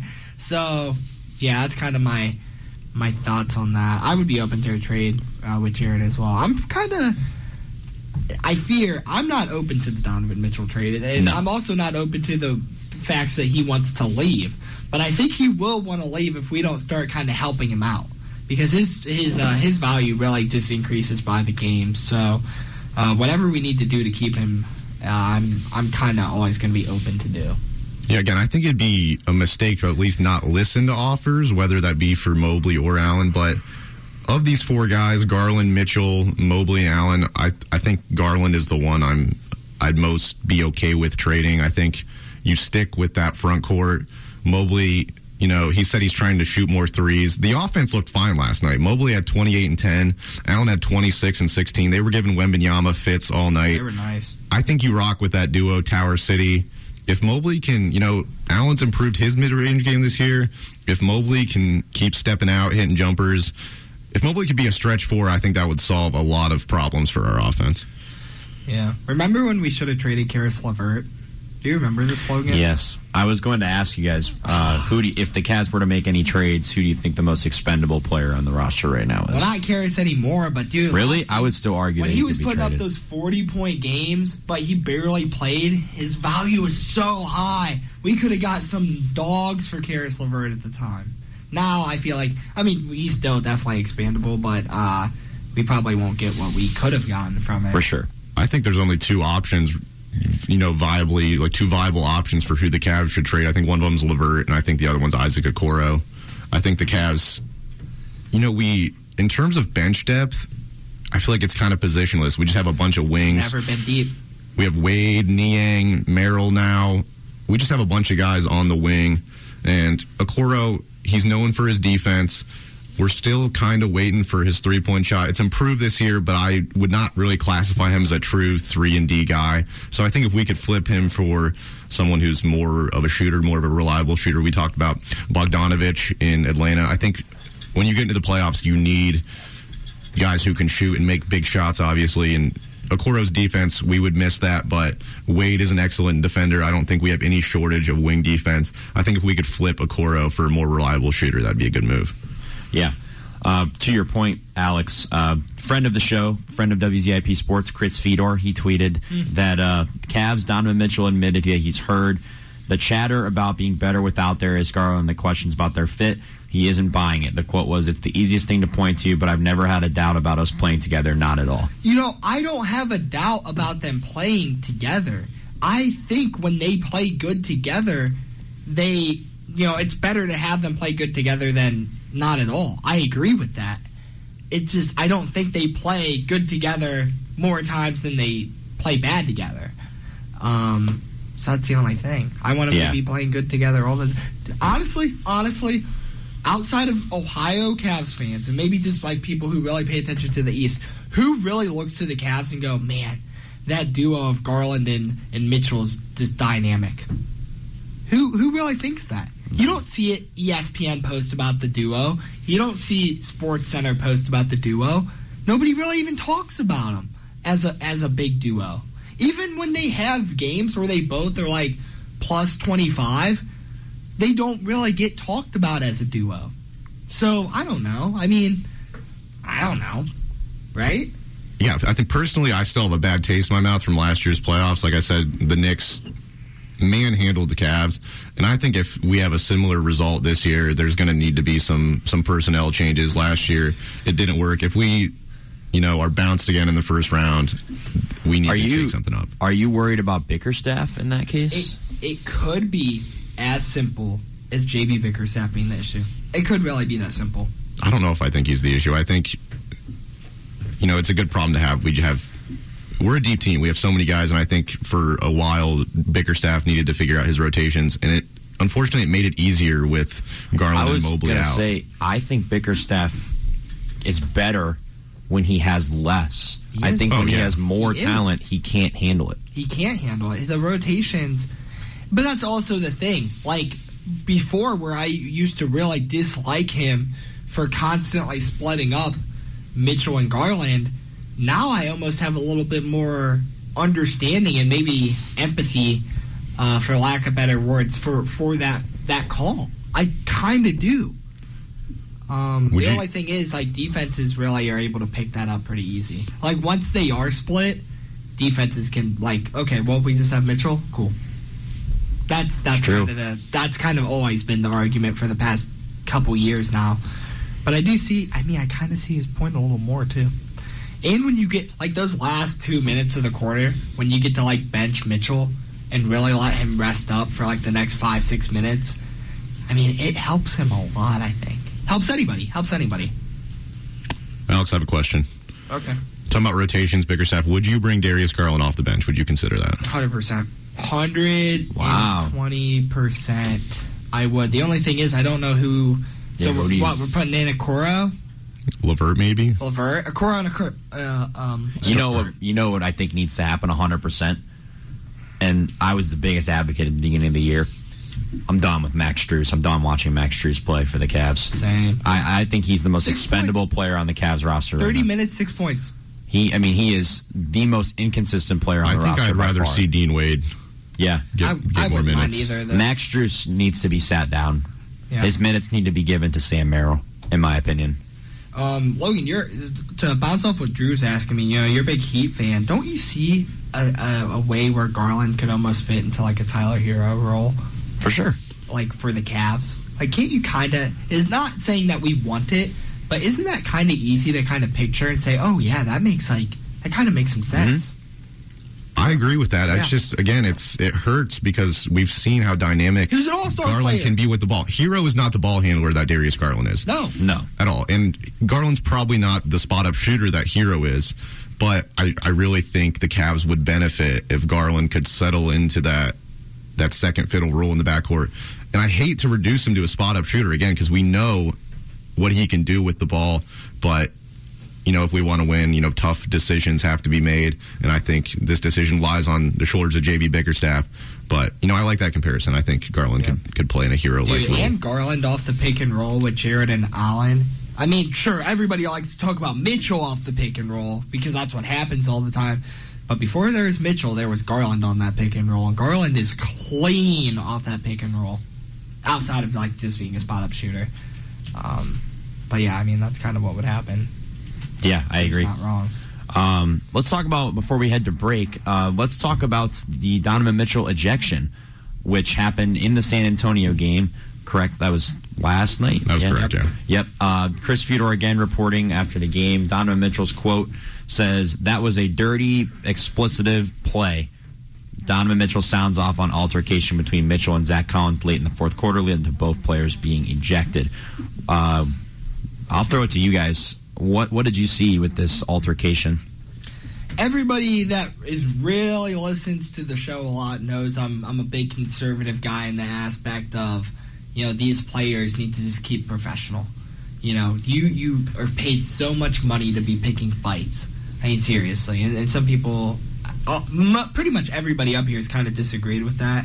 I talk about that a lot in baseball, more so than basketball. This is one time where, it was so granted for Mitchell to retaliate the way he did. Because when you're really, part of being professional in terms of the game is not doing dirty things like what happened. And just, such an, intentional elbow. You got to retaliate in some sense. So I'm very happy that he did, for sure. Yeah, it was the last minute of the game, and honestly, that's something I just noticed. I'm not sure why Donovan Mitchell was in the game with less than a minute left, but, the Spurs are basically, the game's over. We're up 17. A clear cheap shot from Zach Collins, who has a history in this league of throwing some cheap shots. I have no problem with Donovan Mitchell getting in his face. Donovan Mitchell actually, on X, he replied to the video of the altercation and said, "I ain't really like how I backed up," crying, laughing face. So, he went after Zach Collins, and then his teammates kind of, separated it. No punches were really thrown. But, I respect Mitchell. He kind of got into a similar situation with Dylan Brooks last year, another guy in the league who has a history of doing stuff like this. So I like it that, Mitchell's not afraid to tangle a little bit when someone throws a cheap shot. Yeah, it was a crazy altercation. But you're right. Dude has a history. Donovan Mitchell, I think, is an underrated dog in this league. I think that dude stands on business every time he confronts him. I think it's a good look that the Cavs, not a good look that he got an ejection, but it's a good look that we have guys that aren't going to back down from. That shows a sense of, I don't want to say leadership because it's not a leadership getting into a fight, but you see what I'm getting at, right? Never back down, never what? Never give up. Before we head into our break, what do you think, if anything, the Cavs need to do at the deadline to stay where they are or improve. At this point in the season, the only thing I would really want is adding bench depth. I don't want us to try to mix anything up too crazy. Yeah. I think if we could add a backup big, that would be a really smart move. It's kind of maybe it hasn't really been talked about. Tristan Thompson got suspended. Not that he was doing a lot, but he was still providing solid minutes off the bench. Damian Jones is our backup big guy right now, and he doesn't really move me. So if we could kind of, shore up that front court depth, I think that would be a smart move. Yeah. I think bench depth definitely at the top of the list, if anything, but I'm not shaking up anybody major. Even just if we're talking purely team chemistry, I think this team is where it needs to be. I'm not doing anything crazy. I'd like to see, Bogdanovich maybe come in. It'd be good to get like a Royce O'Neal, but I think it just is a matter of at what cost at that point. Because I'm not really giving up anybody. I'm off the let's trade Okoro train. I'm way past that. I don't think we should trade Isaac Okoro at all. I think I'd rather trade Karis LeVert than Isaac Okoro at this point. Okoro showed out while Darius Garland was out. He proved that he's a valuable asset to this team. So I wouldn't do much, honestly. There's not many players on this roster that I would consider expendable right now. Oh. But when we come back from break, we'll close out our show with some football. So far, we've talked a lot of basketball. It'll be good to get a little change and finish our show. And Hot Mic, if you haven't gotten your questions in, head over to our X at WZIP Sports and get your questions in under the Hot Mic tweet in the next 3 minutes during our break. When we come back for the final segment of Sports Power Talk here on WZIP. Welcome back to the final segment of today's Sports Power Talk right here on WZIP. Once again, I am your host, Logan Congrove. Joining me is Flat Earth Specialist, Mr. Alex Henry. Zippity-doo-dah! My grandma always wanted me to say that on the radio. Well, I hope you made her proud. Yeah. Nice job. And Drew Bailey. All right, it's the show of random noises today, guys. And also Maya continue to be in the studio and will be on in 2 weeks, so tune in for that.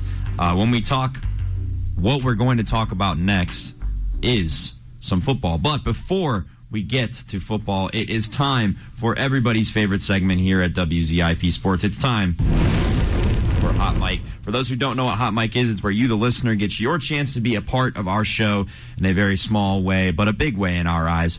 At our X page at WZIP Sports, make sure you follow it if you aren't already. We got a couple good questions coming in. Starting off with, first one comes in from our former sports director, Jake Murray, and he says, Alex, thoughts on The Rock taking Cody's chance to finish his story at WrestleMania? I am like the most unpopular opinion in the world right now, and I'm so glad that you guys aren't wrestling fans so you don't, destroy me. But The Rock's one of the greatest of all time. When The Rock comes back, you gotta let him come back. Cody's story can wait. Wow, I've heard many people say the opposite of that. Yeah, the most disliked tweet in history of wrestling, which, mind you, if you don't know, wrestling's huge on Twitter. Mm-hmm. It's huge. Literally, even on Monday Night Raw, they say, #1 trending on Twitter right now, WWE. It's big. Most disliked post in history of their Twitter was The Rock coming back. Wow. Yeah, almost 600,000 dislikes. On Twitter? Yep. I didn't even know you could dislike on Twitter. That's news to me. Or, yeah, it's like a dislike. It's like dislikes. Yeah, something like that. Interesting. Crazy, huh? Wow. Or it could have been Instagram. But no, I'm pretty sure it was Twitter. Something like that. People did not like it. And I liked it a lot. They're an unpopular opinion on that one. I know. I'm so happy nobody's here to, fight me. If LB was here, that would have been an argument, I'm sure. Oh, he's a big Rose fan, as am I. And I will say I understand why everybody's upset about it. And they're not even wrong to be upset about it. I'm just not upset about it. Good take. That's all. I mean, I wouldn't know the difference, but good That's take. all. Next question comes in from Casey Rush. He says, for the Super Bowl halftime show, will you guys be watching Usher on CBS or Sweet Victory on Nickelodeon? Or yes and yes? Well, I'm pretty sure, and not to fact check you here, Casey, but I'm pretty sure Sweet Victory is at the beginning of the Super Bowl. So I think we can watch both. Yeah, I thought. And if I had to have the choice, I think that's Sweet correct. Victory, 100%. Oh, I don't care about Usher. With all due respect, Mr. SquarePants, I'm watching him over Usher. I'll watch it too, but they already like dropped the ball to make this incredible like 3 years ago when Travis Scott was the halftime performer, and they hyped it up like it was going to be something insane, and it was like 2 seconds of the song, and that was it. I remember that. So I don't know. I'm not moved by the halftime show. I'm not. No, I don't care. I think this year's halftime show is going to be one of the most boring of all What if they time. brought Taylor Swift out? Dude. What if they brought her out? The platform is going to rise up. They're going to pan to the box. They're going to be like, where's Taylor at? Where she's not in the box. The smoke is going to rise, and she's at midfield. Think about it. Cinema. That would be insane. I don't think they'll do that. That's a song she sings. That would be officially Disney Channel territory if she was performing for halftime. There's rumors Usher's bringing out Justin Bieber. That's fine. Oh, I'd be hype. That would move. You're a big you went to a Justin Bieber concert, didn't you? I love Justin Bieber. Proudly admit that I love the Justin Biebs. Bieber. What was the concert like? Did you have fun? One of my favorite concerts of all time. Really? Yeah. Seats weren't great, but it was free for me as well. And it was his newer stuff. He didn't sing all. Actually, what's his face? Will Smith's son. What's his name? Jaden. Jaden opened. And That's kind of hard. And they didn't sing their song together. So I was like, when I knew Jaden was opening, I was like, okay, let's go. They're going to come out and kill it together. And then they never did. That was the one thing I was upset about. But yeah, I love Justin Bieber. I could see it. Would be cool. Pat Weber said this one. Drew, are you a soccer fan at all? No, no. All right, I'll take this one then. Kylian Mbappe is leaving PSG for a move to Real Madrid. Thoughts on the move? I've heard nothing but terrible things about Paris Saint-Germain. I totally just pronounced that wrong. PSG. I'll just call him PSG because I get it wrong every time. I've heard terrible things about the club. They wasted 3 years of Lionel Messi. They wasted Kylian Mbappe. Time to go somewhere else. I like the move. Real Madrid deserves another star after the departure of Ronaldo close to 10 years ago now. Wow. But yes, that's my take on that. I think it's a good move for him and for the club. And people will start to see that PSG is not that great of a club. Pat Weber also asked, are the Akron Zips the best college basketball team in Ohio? It's so tough. Really? You think they're better than Ohio State? That's my only. Yeah. Yes. Okay. Ohio State is horrible this year. Dayton is ranked. Dayton's 21st. That gives me trouble. I like. No, Dayton's. Daron Holmes. I always just good think ball level player. of comp. That's all. Level of comp. At the end of the day, the whole first season. Ohio State's losing games by 30-40, though. I understand. Like, I bad. understand. I think they probably are. To answer, I think they're better than do think Ohio the State. Zips- I just posed a question. That's all. I would say I just posed a question. it's between them and Dayton, in my opinion. I don't know a ton about Dayton's resume. I know they're ranked. I know they got Daron Holmes in the front court. Yeah. And they're in probably a comparable A-10. conference in the A10. Yep. They're 16-3. The guys who are voting on the AP poll know what they're talking about. For sure. So I would say probably Dayton, and then Akron is right there. Yeah, I like that. Same rankings for me. Pat Weber also says, thoughts on Gonzaga fans throwing trash on the floor following a no call against St. Mary's? I love it. I think it's funny. I think it's kind of cool. I think it's funny. I think it's funny. I mean, obviously you have to kind of frown at it because it's not exactly, a good look, but I don't care. Cool. Whatever. I was watching the game. I love trashy people. I've never thought of Gonzaga as a trashy school. I feel like they've been pretty mild, but they've also they haven't won any titles to my knowledge, but they've been ranked for many years up until this year. They're not ranked anymore. Maybe they're letting out their trashy side that they were kind of keeping in for the last this decade. is like the worst Gonzaga team in my lifetime. Ever. Yeah. Drew Timme finally graduated after 9 years. One of my least favorite players of all time, Drew Timme. Fair. Yeah. Valid. Not a fan. Next question comes in from Isabel Corey. She says, any songs you're hoping to hear at the Super Bowl halftime show? Yeah. I'm looking here, yeah. By Usher. I love Baby Tonight, DJ's got us falling in love again. It's got to be yeah. That would make me hype. It's got to be yeah. Well, no, of course, but yeah's a given. Like, okay, he's going to do yeah, of You course. think? What are some other songs that I want to hear? DJ got us falling in love again. That's a good one. Dude, I blank out on what songs are. Usher meshes in with. I forgot Usher existed. No, I didn't forget he existed, but Usher's a part owner of the Cleveland Cavaliers. True. So was Myles Garrett. True. What about Loving This Club? Loving This Club's a banger. I forgot about that one. What about... How did we land on Usher for the halftime show? I actually really like Usher. That's I'm a big fine, R&B yeah. guy. Yes, you guys. It's just an interesting pick. So I like Usher. Well, guys, he's dropping a new album 2 days before the Super Bowl, which worries me a little bit.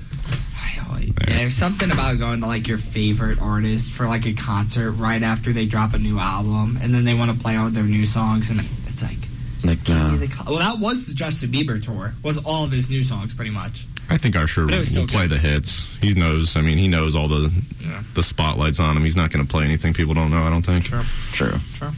Yeah. That's what I'd say. Yeah, is my favorite Usher song. Next two questions come in from Zach Stratton. First one says the Cavs are one of the hottest teams in the NBA right now, having lost only one of their last 14 games. Are they legit title contenders, or are they missing pieces still? Legit title contenders.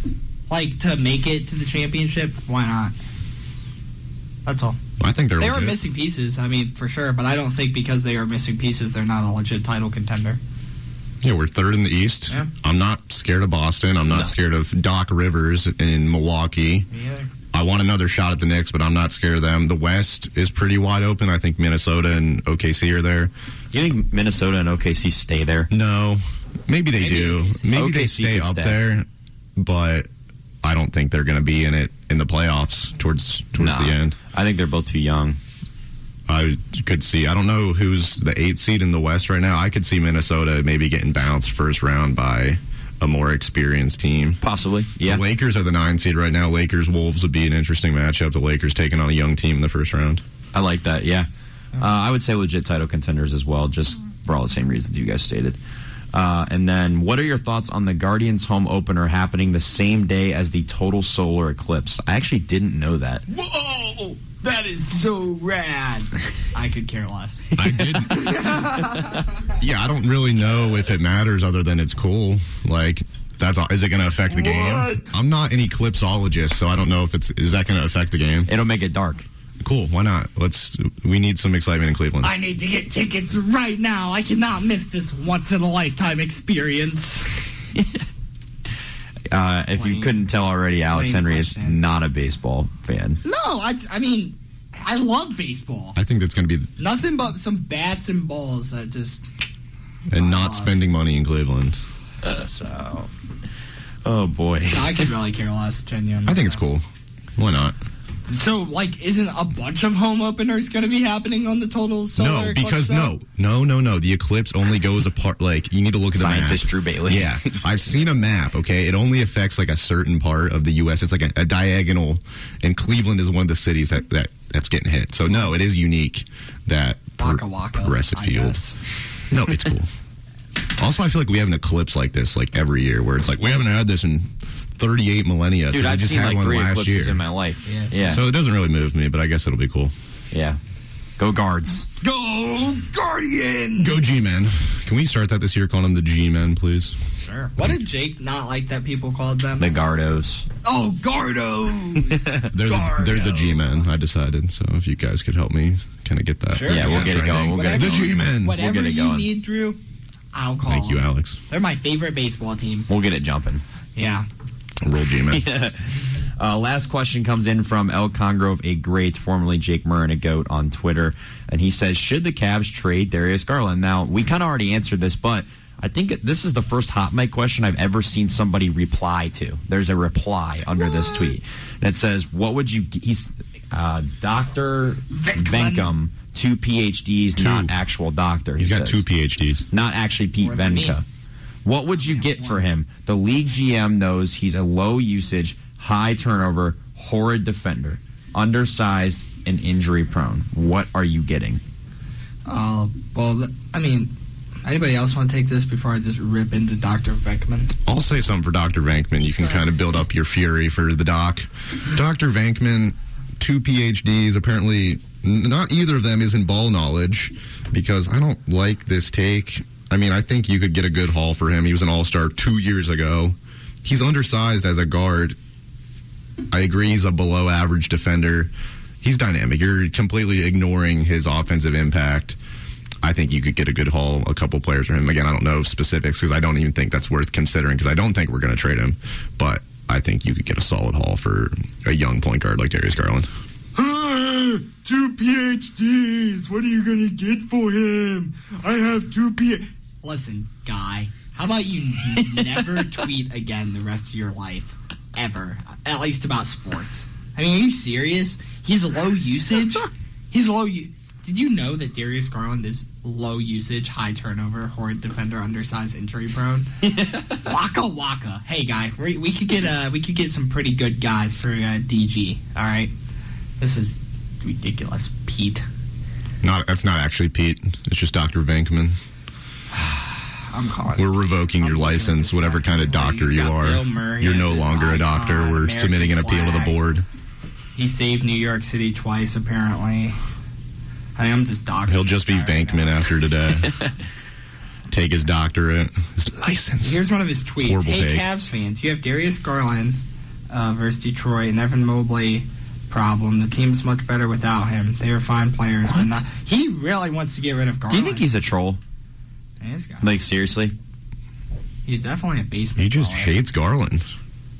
I mean, he's weak. Definitely tried to get an autograph from Darius Garland at some point, and he got. Also, no. Actually, I want to shout out Venkman real quick because I love guys like this who just tweet for the love of the game. He's getting no likes on any of these tweets, just shouting his awful takes into the void. So I guess I'll commend him for that. Yeah. He loves the game. He loves X.com. Loves politics, I'm seeing. Big political guy here. Doesn't know ball, Dr. but he thinks he does, and I guess that counts for something. Shout out Dr. Vank. Yeah, between the current GOP and the Darius Garland issue, this guy's got a lot on his mind, I see. Poor guy. What a ding-dong. Next. That is going to conclude our Hot Mic segment. Let's jump into some NFL talk. Last weekend, we had the AFC and NFC championship games. The Chiefs beat the Ravens 17-10, and the 49ers beat the Lions 34-31. These are both results that I did not want, except Alex. Alex wanted the Chiefs for some odd reason. What's the odd reason? Number one, I do not like the Ravens because they're a division rival. I didn't like either of them, but they're a division rival. You so really I'm actually a real Browns fan, so I'll never cheer for a division rival ever. That's just kind of, I think, like, is a given. That's fair. And number two, I do like the Chiefs. I've always liked the Chiefs. I'm not saying I'm a Chiefs fan. Never mind. But I'm not like trying to be a fake fan or anything. But I've always liked Patrick Mahomes, and I've always liked Travis Kelce. I like the Chiefs. I think they're cool, so I did cheer for the Chiefs. I do not think the Chiefs are cool. I don't think they're cool. I'm tired of seeing them in the Super Bowl. It's so funny because this is just how it is. I always liked Tom Brady and the Patriots. People despise greatness. There's nothing more that I love than an Alabama and a Patriots and a now Chiefs and teams and a Warriors. I love teams that are great every single year. I love that. I wish for that. I hope for that to happen for any of my teams ever. But it hasn't. But I love that. So I love dominance. I'm a big fan of dominance, and that's what the Chiefs do. So yeah. Well, they did. They defeated the Ravens 17-10.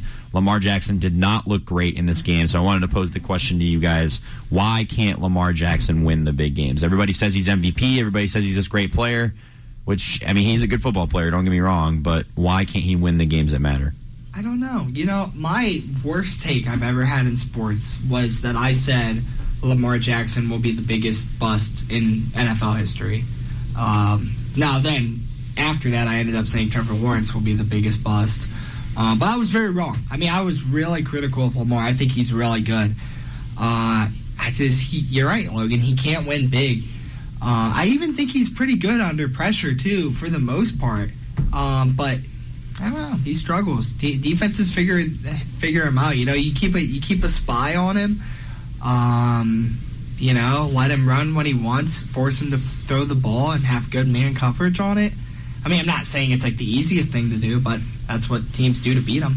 Yeah, I don't know if there's a quick fix or if there's anything I can kind of prescribe to Lamar Jackson other than maybe not running into Patrick Mahomes. But the AFC is just such a bloodbath in terms of quarterbacks. Josh Allen, Patrick Mahomes, obviously. Joe Burrow was hurt this year. He actually beat Mahomes and the Chiefs a couple years ago, which I still think is an underrated comeback. I don't know what Lamar can do here. I think, you know, Alex mentioned Brady. For years, he was obviously the guy that people just can't beat. He just finds a way to get it done, and that's kind of what Mahomes is like now in the AFC. Yeah, it's unfortunate. I'm sick of seeing Patrick Mahomes, but Alex loves him. Alex thinks and I also think there's something about this. When you're so dominant, it's that much better when somebody beats that team because it proves that team that beat that team is really, really good. So, for your guys' sake, you should even like a dominant team every now and then, too, because when that upset happens, it goes crazy. Fair.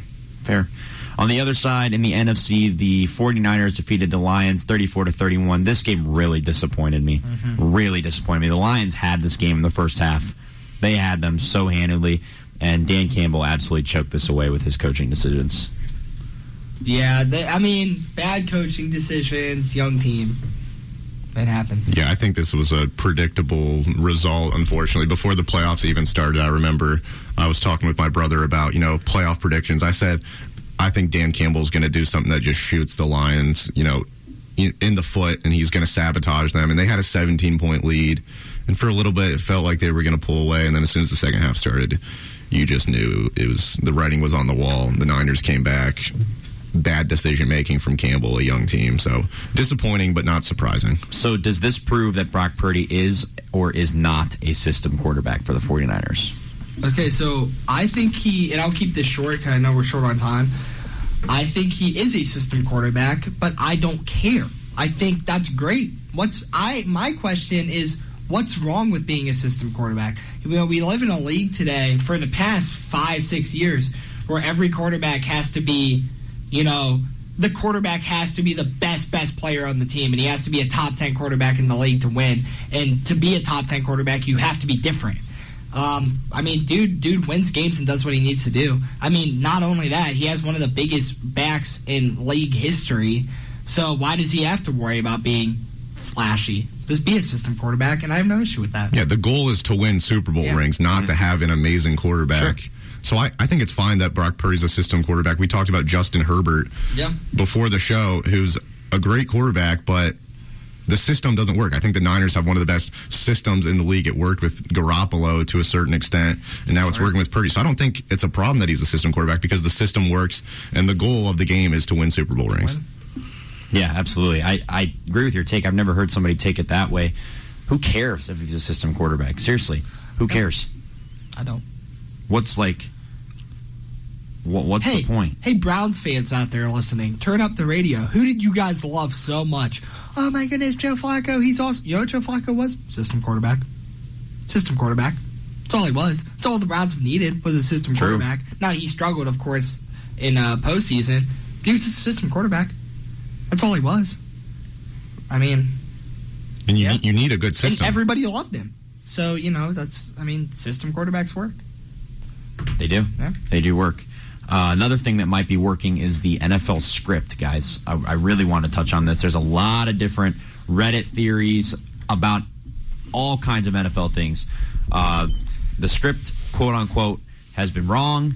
The Super Bowl logo thing got debunked with the colors of the logo being the teams. That's wrong.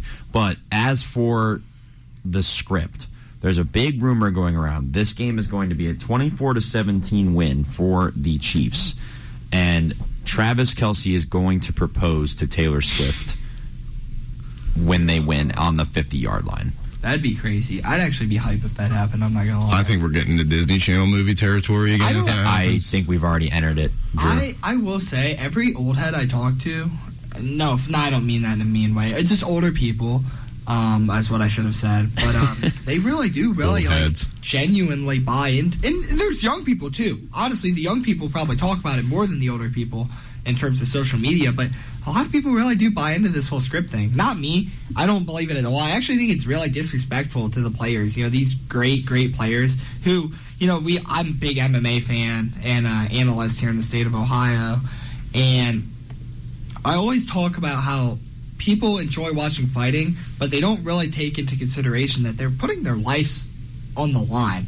And I think with Hamlin last year, it made it a little more humbling to really realize, these guys are putting their whole body and lives on the line every time they play. So to think that they're just playing for, money and a script to follow the script, I mean, it's crazy to think. I mean, these guys are, suffering from CTE when they get old and this, that, and the other, and injuries that'll never go away.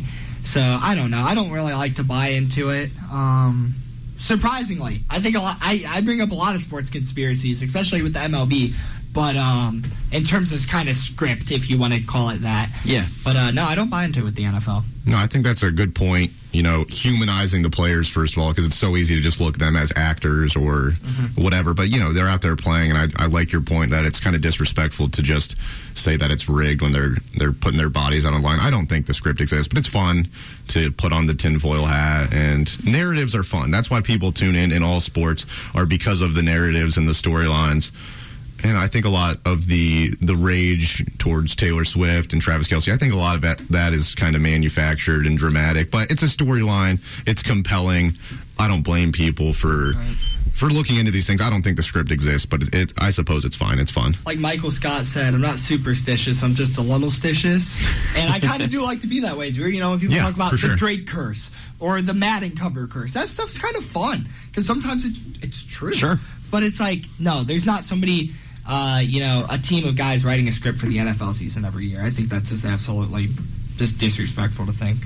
Yeah, so. I don't agree with the script talk, but there's been a lot of eyes on it recently, and I think this is a good point to just close, because next week will be the actual Super Bowl. We'll leave these type of things for that crew to talk about. So, guys, we are at the end of our time here on Sports Power Talk. Any final thoughts before we get off the air? Yeah, I love baseball, and I love it a lot. Awesome. Drew, any thoughts on your first show? Dr. Venkman, never tweet us again. Never. Also, the account. Cleveland Guardians are now to be referred to as the G-Men. They are the Cleveland G-Men. And, this was a great first show. Super glad I was here to talk ball with you guys. Thanks for joining. Absolutely. Final thoughts. Kevin Durant is the greatest shooter in NBA history. It's not even close. Make sure you vote on our Around the Room, which is currently tied. You literally said it was It's close. Currently tied on. It's not even close. Make sure you vote on our Around the Room, which is currently tied. You literally said it was It's close. currently tied on Twitter. It's currently tied, just saying, and I didn't vote, and I didn't vote, and I didn't vote. My timbers are shivering. You should be. You should be. I'm not at all. You want to put money on it? Alex, I don't have money. WZA. I don't got all that. Theoretical money, yeah. I don't got all that. That's going to do it for today's show. Once again, I'm your host, Logan Conger. Joining me was... Alex Henry. Andrew Bailey. And next week, we'll be back. Same time, same place. I will be out. Matt Permuka will be behind the mic hosting the show with another great crew. So come back. Same time, same place right here at WZIP Akron. Entertainment Rebooted up next.